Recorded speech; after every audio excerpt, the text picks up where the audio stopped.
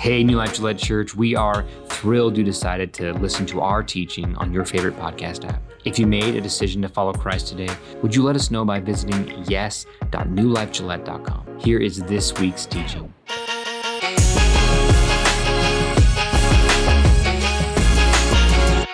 Hey, we're talking about marriage. I didn't do this last week. I'm going to do it again this week. PG-13 warning. We're talking about marriage stuff. And sometimes that's hard for kids to hear. So if you got some kids in the room, just a little bit, just a little glimpse. But just wanted to give you that warning. Today we are talking about trust. And the truth is, trust is a good quality to have in any relationship. So if you're not married in the room today, it's not all lost. There's some things that you can glean from this, but it will be focused primarily on married people, because the truth is there is no good marriage without trust. Eventually, things just fall apart and we start assuming things and we start going out on our own, and without trust, things just fall apart.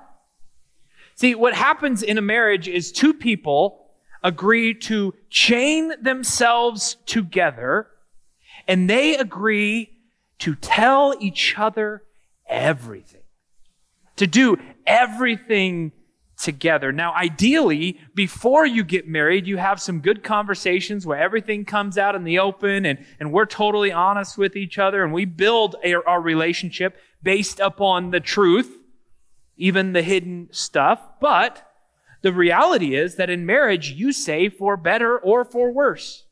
You say we are chained together, and even if some stuff comes out that I didn't know before, even then, I'm still chained to you. That's the point of marriage. When you marry somebody, you say the words, I put my trust in you. I'll tell you my junk, and you'll tell me your junk, and we're stuck like this. Not that kind of junk. We're together. No matter what, we are in this together. Okay, Shauna and Jode, where'd Jode go? Did he just leave? He went to get coffee. Jode! He went to get coffee. I need another. I need a married couple, a brave married couple to volunteer for me. Yeah? You guys want to? He's okay. I just need any married couple to volunteer. Anybody? She's leaving too. She's out of here. Come on up. Oh, now I only need one of you. Now you got to fight for it. Arm wrestle. Who wants? Okay. All right, come up here. You picked a terrible time to come out. The light's in my eye, and I could not tell if you were sitting in your chair or not. Yeah, come around. It's a very easy sermon illustration. Low pressure, nothing big. I need a little help illustrating this point. Okay, Jode, you stand here and face that way. Shauna, you stand there and face Jode. Okay. Jode, put your right arm out. My right arm out. This way, toward her. There you go. And hold this. Okay, and then I'm just going to pull this around here, Shauna. Don't get scared. Yes, you may. Yes. Or you can move forward. You just, there we go. Keep coming. All right, there we go. Yeah, see, this is a marriage illustration. I told you. I like it. Yes, you do. I don't think she does as much, but. All right, so what happens in a marriage is you chain yourselves together. This is a lock. Awesome. And this is a key. We'll keep that for later. You chain yourselves together and you agree to tell each other everything, and no matter what comes out, you're chained together. You're stuck there. In fact, Scripture says this. Confess your sins to each other. So you guys go ahead and do that, and I'm going to keep going. So confess your sins to each other. No, that's a very hard part of marriage. This open, honest, vulnerable, confessing.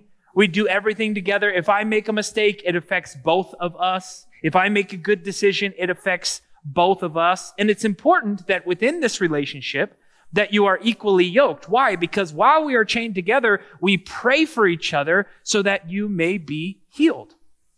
Your sins need to be brought out in the open so that you can work on it together, deal with it together with your spouse.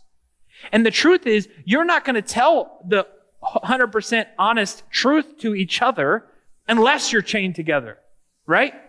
If you're not chained together, you're too scared that if I tell you the truth, you're going to just run away. I need you to be chained to me so that I can be honest with you, and we have to figure it out together. Our theme verse, you guys good? You good? All right, we're going to keep going. Our theme verse for the series is this. As the scriptures say, a man leaves his father and mother and is joined to his wife. What's the implication here? You're not chained to your father and mother. Leave your father and mother so that you can be chained to your wife, and the two become one, are united into one. This is a great mystery, but it is an illustration of the way Christ and the church are one. So again, I say, each man must love his wife as he loves himself, as the wife must respect her husband. All right. So what happens is, we're getting more interesting. What happens is, in a relationship, you chain yourself to the person that you marry. So that means divorce is a bolt cutter. You guys are doing great. And divorce separates what God said should not be separated. Okay, give him a hand. Thank you, Dreamers. You're done. You can break your way out.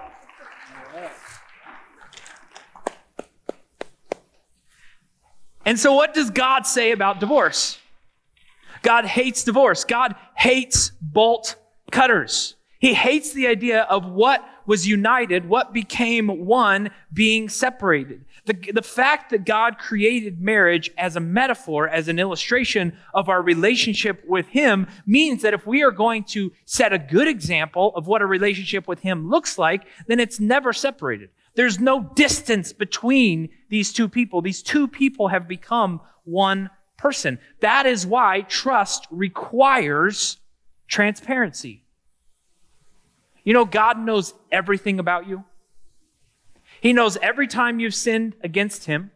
He knows your actions. He knows the words that you say. He even knows the thoughts in your heads. God knows you. He knows you better than you know yourself. He knows the number of hairs on your head. He knows you. And how does He treat you? What does He do? What happens to His relationship with you as a result of knowing you fully? As a result of that transparency? He loves you unconditionally. He knows all the dirty details. And He loves you unconditionally. This is what we are called to in a marriage. And the great marriages you know of, there is nothing hidden between them. No secrets. Total transparency. So I would like to go through a few topics where we see a lot of hidden in marriage, a lot of hiding in marriage. We're going to talk about a few topics, and it's going to be a little bit uncomfortable because this is usually where couples feel tension in their relationships. Trust requires transparency in money. Whenever we are doing premarital counseling or marriage counseling, I always recommend that every couple or every married couple has joint finances.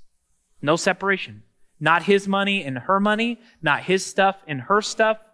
We have a lot of couples struggling in their marriages, largely because he has her funds or his income, he has his funds and his income and his bank account, and then he takes a certain portion of the bills, and then she does the same, but inevitably that's imbalanced, and so you've got tension that's created as a result of figuring out who's going to pay what, and good luck trying to figure out a way to tithe in that situation. That almost never happens. And the truth is, that just brings a lot of tension into a relationship that doesn't need to be there.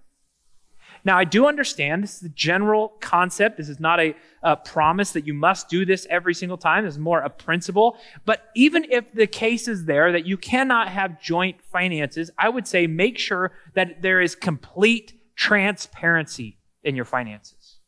In other words, she needs to have full access to his bank account, and he needs to have full access to her bank account. No hidden credit cards, no hidden savings accounts, total transparency. Because the truth is, statistics would prove that hidden finances kill marriages. This is just the reality of needing to have transparency in a relationship, and it's most profoundly true in finances. If he's got a gambling problem, she needs to see every little dirty detail about it.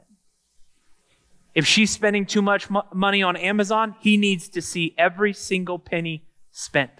Total transparency. All right, let's talk about another one. Trust requires transparency on the internet. The internet is too tempting.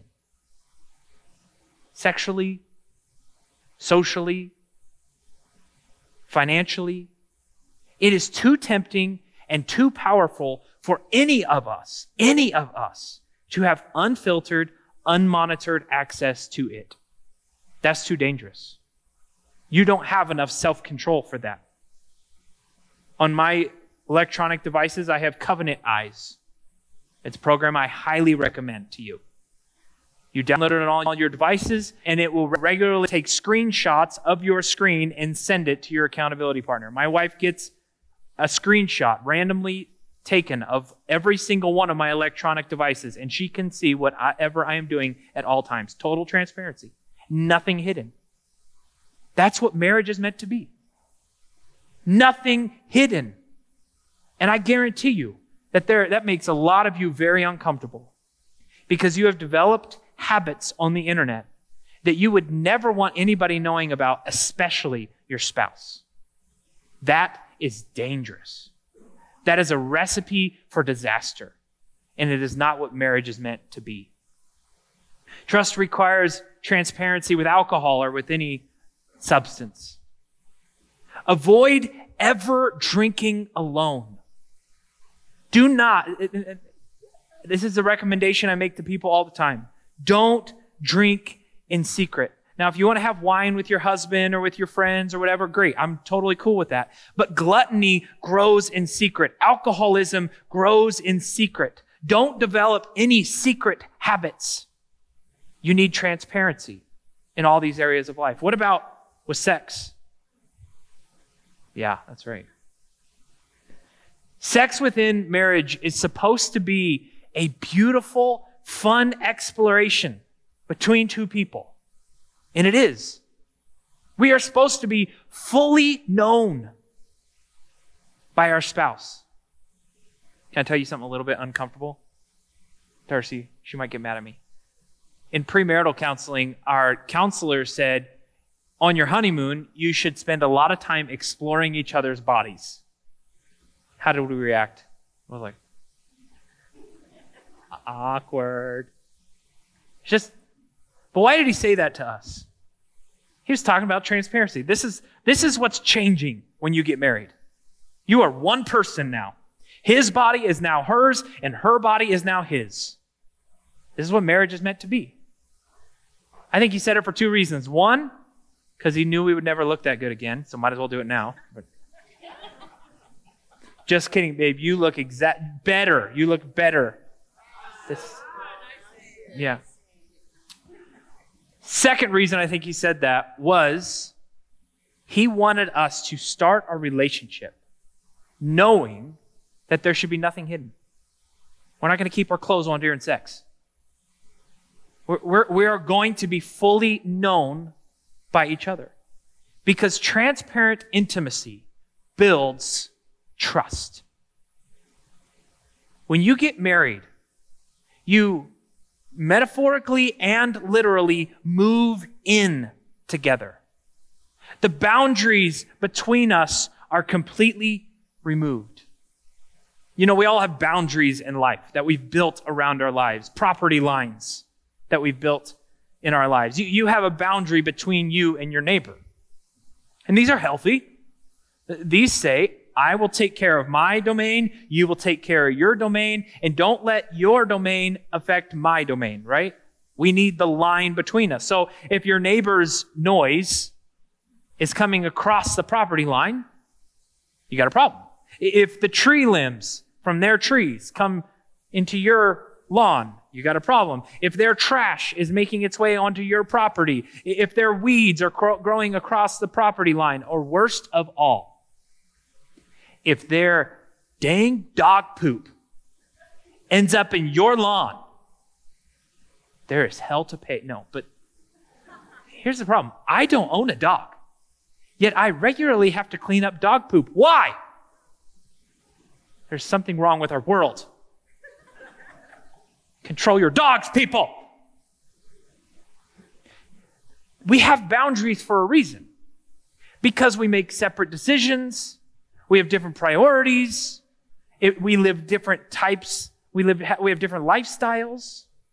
And so we build boundaries to say, because we have different values, we have to separate.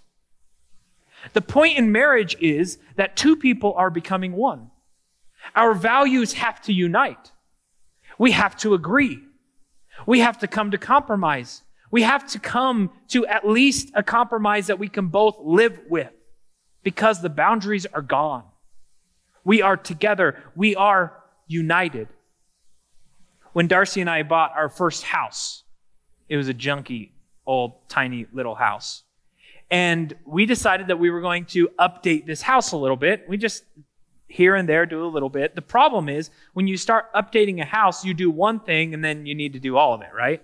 So we walked in, we're like, this carpet is covered in disgusting dog stuff. And so we decided, okay, we're going to rip the carpet out and then we'll save up and we'll buy some new carpet. Well, the problem is we ripped the carpet out and we're like, while the carpet's out, I think we need to scrape the popcorn stuff off the ceiling. So we scraped the popcorn stuff off the ceiling and then we're like, while that popcorn's off the ceiling, the wall there, we could fix the drywall up above. We're going to remove the wall between the kitchen and the living room. And the dominoes started falling all through the house. We just demolished the thing. And then we realized, oh crap, we got to put it back together. In fact, it went even outside because our lawn had gotten totally overgrown by Bermuda grass, this terrible stuff they have in Kansas. It's like these shoots of grass that go out and they go like 1,000,000 miles long and just destroy everything they touch. And so we tried to plant new grass, it didn't work. Tried to rip up the Bermuda grass, didn't work. So we're finally scorched earth. We're going to dig up the lawn. So we go outside and Darcy and I, not with some fancy rototiller, but with shovels, dig up our entire lawn to remove all the Bermuda grass to get rid of. We were naive, dumb kids is what we were. It's a bad idea. I don't recommend it. So what happens when you've destroyed your house and dug up your lawn? Your neighbors get mad. In fact, our next door neighbor, who was a veteran, a very stern dude, rolled his own tobacco type guy, that type. And he starts yelling one day, "What are you doing?" And he was right. We had made a mess that we didn't know how to clean up. And there was a fight. We were a little bit apologetic, probably not as apologetic as we should have been, and there was a fight. Well, we lived there a few years, and the reality is, with the way our cul-de-sac is we were on top of this guy, right next. It was a tiny little property. And so we're right next to this guy. We got to figure out something to do. So Darcy and I start trying to do better. We try to clean up the lawn. We plant grass. Eventually the grass grows. Darcy bakes him some cookies. We had him over for dinner. And eventually, after a while, we built a relationship. We became friends with this person where trust was broken, but over time, it was rebuilt. This is the truth about trust. Rebuilding trust takes time. In your marriage, trust has been broken at some point, in some way. If you've been married for any significant period of time, trust has been broken. And what is necessary for trust to be rebuilt? It takes a lot more work to rebuild the trust than it was to have it in the first place. And so you go through the long, painful journey of rebuilding trust. But here's the truth, Christians. We are commanded to give trust before it is earned. We are commanded to forgive quickly and to forgive relentlessly, to give grace, to not hold mistakes over their head, to not hold a grudge. This is the generosity of forgiveness that we are commanded to give. Paul told the church in Ephesus, "Be kind to each other, tender-hearted, forgiving one another, just as God, through Christ, has forgiven you." What's our example? Our marriage example is God and us. While we were still sinning, Christ died for us. This is the truth about your marriage. If trust has been broken, one person is going to have to forgive while the other person is still sinning. It's not where they should be yet. That's what God did for us. He led the way. He took the first step. He gave grace that was never earned. If trust has been broken in your marriage, somebody is going to have to give some unearned grace. It's going to have to forgive faster than what the world would forgive. We give grace. That's who we are. The problem is most people wait to forgive until they feel like forgiving. Forgiveness is not a feeling. Forgiveness is not an emotion. If you follow your feelings, if you follow your emotions, you're never going to do what you need to do. We choose to do hard things. We sacrifice. We give up what we want for what is right. Don't trust your feelings. Most people think that marriage is all about feelings. This is the fake, screwed up American version of love, where I just have to get what feels good and what I want. And when the purpose of marriage is to make you feel good, watch out, divorce is coming. Because there are going to be plenty of times in your marriage when you do not feel good about the marriage, or you do not feel good about the relationship you are in or the person you're married to. Feelings are a roller coaster of selfishness. We do not follow our feelings. Instead, marriage is an opportunity to sacrifice for someone else. Not get what I want, but to give, even when it's painful. Because in marriage, you're not neighbors anymore. You have moved in together. You are united. So you got to deal with stuff together. You don't just have to deal with the issues that are your issues. And you don't only have to deal with the issues when they sneak over the fence. You've got to deal with all of the issues. We all have issues.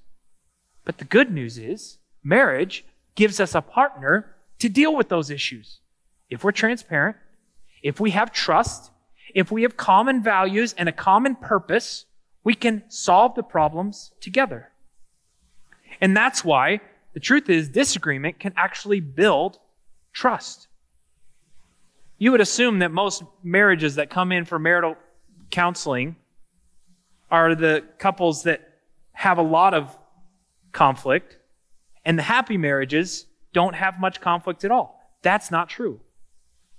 Often couples that have more conflict have healthier marriages. Why? Because it's not the number of conflict or the amount of conflict that you have. It's how you communicate within the conflict. It's how you come to compromise. It's how you figure out how we as a joint person, as a united person, can solve this problem together, and not just how one individual wants to solve the problem. And these compromises make us stronger. John Gottman says that 69% of conflicts in marriages are never resolved. They go all the way through marriage, still having the exact same conflicts that they had in the beginning. Still wrestling with the same disagreements, the same problems, and he's got this habit and she's got that habit, and that annoys him and that annoys her. Most conflicts are never resolved. But the successful couples have an ongoing conversation about how we live within this disagreement. You come to compromises. For example, if she is organized and he is not, you come to a compromise that allows her to take the lead in organization. If he is a spender, then they create a budget that gives him to spend within boundaries. They come to a compromise. And our strengths and our weaknesses actually help each other. So it's not a disagreement. It's not conflict that causes problems. It's the inability to compromise from within our conflict that causes problem. Compromises strengthen a marriage. If the conflict was not there, then you would have fewer opportunities to strengthen the marriage. But this requires trust. We trust that our values will align. And when our values align and our goal is the same, then we can compromise on the steps in the meantime. Trust is one reason why it is so important for us to be equally yoked in our marriages. Paul wrote to the church in Corinth, don't team up with those who are unbelievers. That's harsh. He says, be equally yoked. What's a yoke? A yoke was a device that would connect two oxen or two animals together so that they could have more strength when they were tied together, when they were chained together. This is the beautiful thing about marriage. When we are tied together, we have more strength. We have more ability to accomplish things. The problem is, what happens when one of the ox is weaker or is smaller than the one that he is yoked to? What happens? They end up going in circles. The smaller one draws back the other one, and they end up just going in circles over and over again because they're tied together. Your actions affect my actions. This is the truth about marriage. If one person is tied to the other person, yet moves slower, the marriage can only move as fast as the slower person wants to move. And if one person just keeps moving while the other one holds back, you just end up going in circles. Paul says, how can righteousness be a partner with wickedness? How can light live with darkness? It sounds harsh to say, but Scripture is overtly clear. Christians marry Christians. It increases the odds that your values will align, so that when you are working toward a goal, you can have reasonable compromises that will help you get to the goal because your values align. If our values are not aligned, then we are aiming at different goals. We have a different finish line. And within marriage, we are designed to have a shared purpose. Because when a marriage is struggling, if a couple has a shared purpose, a common purpose, then that becomes their focus. Not the conflict. That's not the focus. The conflict is just the reality of what's happening on the way to the goal. So what's your shared purpose? Maybe you're building a business together, and that can allow you to team up when you're frustrated with each other. Maybe it's kids that you are raising. This is the most common one. It's the reason why divorce creeps into the conversation every time kids are getting close to moving out of the house. Is because for so long, the married couple has relied on their shared purpose of raising their kids as the foundation of their relationship, that when the kids are no longer in the home, the relationship falls apart. Maybe it's a hobby that you have with your spouse. The problem with all of these, and they're good, those are good shared purposes, but the problem with them is that they're short-lived, they're temporary. Your business is not going to be there forever. Your kids will eventually move out of the house. You're going to lose interest in a hobby. So ultimately, you need more than just some temporary shared purpose. You need an eternal shared purpose. Faith in Jesus is a shared purpose that can carry a marriage forever. There is incredible unity in that. The longevity that comes with a spiritual purpose works better than any other shared purpose. And don't we all want that? The truth is, if you are married or you're pursuing marriage, that's really what you're after, is that kind of unity, is that kind of teamwork, that kind of love. When you really know someone, when you know what makes them tick, what gets them excited, what makes them nervous, who they enjoy being around, what they enjoy doing, when you get to know them like that, your ability to accomplish things together is beautiful. So let's get stronger in that way. Build trust by seeking to know each other. This is what we want. We want someone who really knows me. And not just knows me, but knows me and still loves me. Who knows my dirty secrets and isn't running away. So how do we get to know each other like this? I think couples often get out of the habit. This is what we do a lot in marriage counseling. They get out of the habit of asking each other open-ended questions. Everything is just details. Everything is just getting the details out of the way so that we can do something else. So we're only partners. We're not united. We're just an agreement. So one way to continue to build this kind of knowing is to ask open-ended questions, to continually get to know the person you're in relationship with. You asked open-ended questions, not after first service, Stefan came up to me and he's like, an open-ended question, like, what's wrong with you? Not that kind of. You ask an open-ended question like, what's it like being a mom right now? What's the hardest part about it? Maybe she asks him, how do you still like your job? Do you feel like you're still doing the right thing? You ask an open-ended question like, how can we make our lives run more smoothly? How can we make our families run more smoothly? How can we improve our house or our home together? You ask open-ended questions, and then we don't solve all her problems. It's not like you're asking questions so that you can fix her. You're asking questions so that you can get to know each other. It's a relationship building exercise. So the goal is not solving a problem. The goal is building a relationship. Ask an open-ended question. So you got some homework when you came in. That's the Let's Go card for today. I'll put it up here on the screen for those of you watching online. There's two sides to it. If you're married or unmarried, half of you are not married, and so I recognize you have to do one more step to figure out how to apply all of these concepts to your life and in your relationships. But I'm going to read the homework for the married couples. This week, ask your spouse 3 open-ended questions without giving any negative feedback.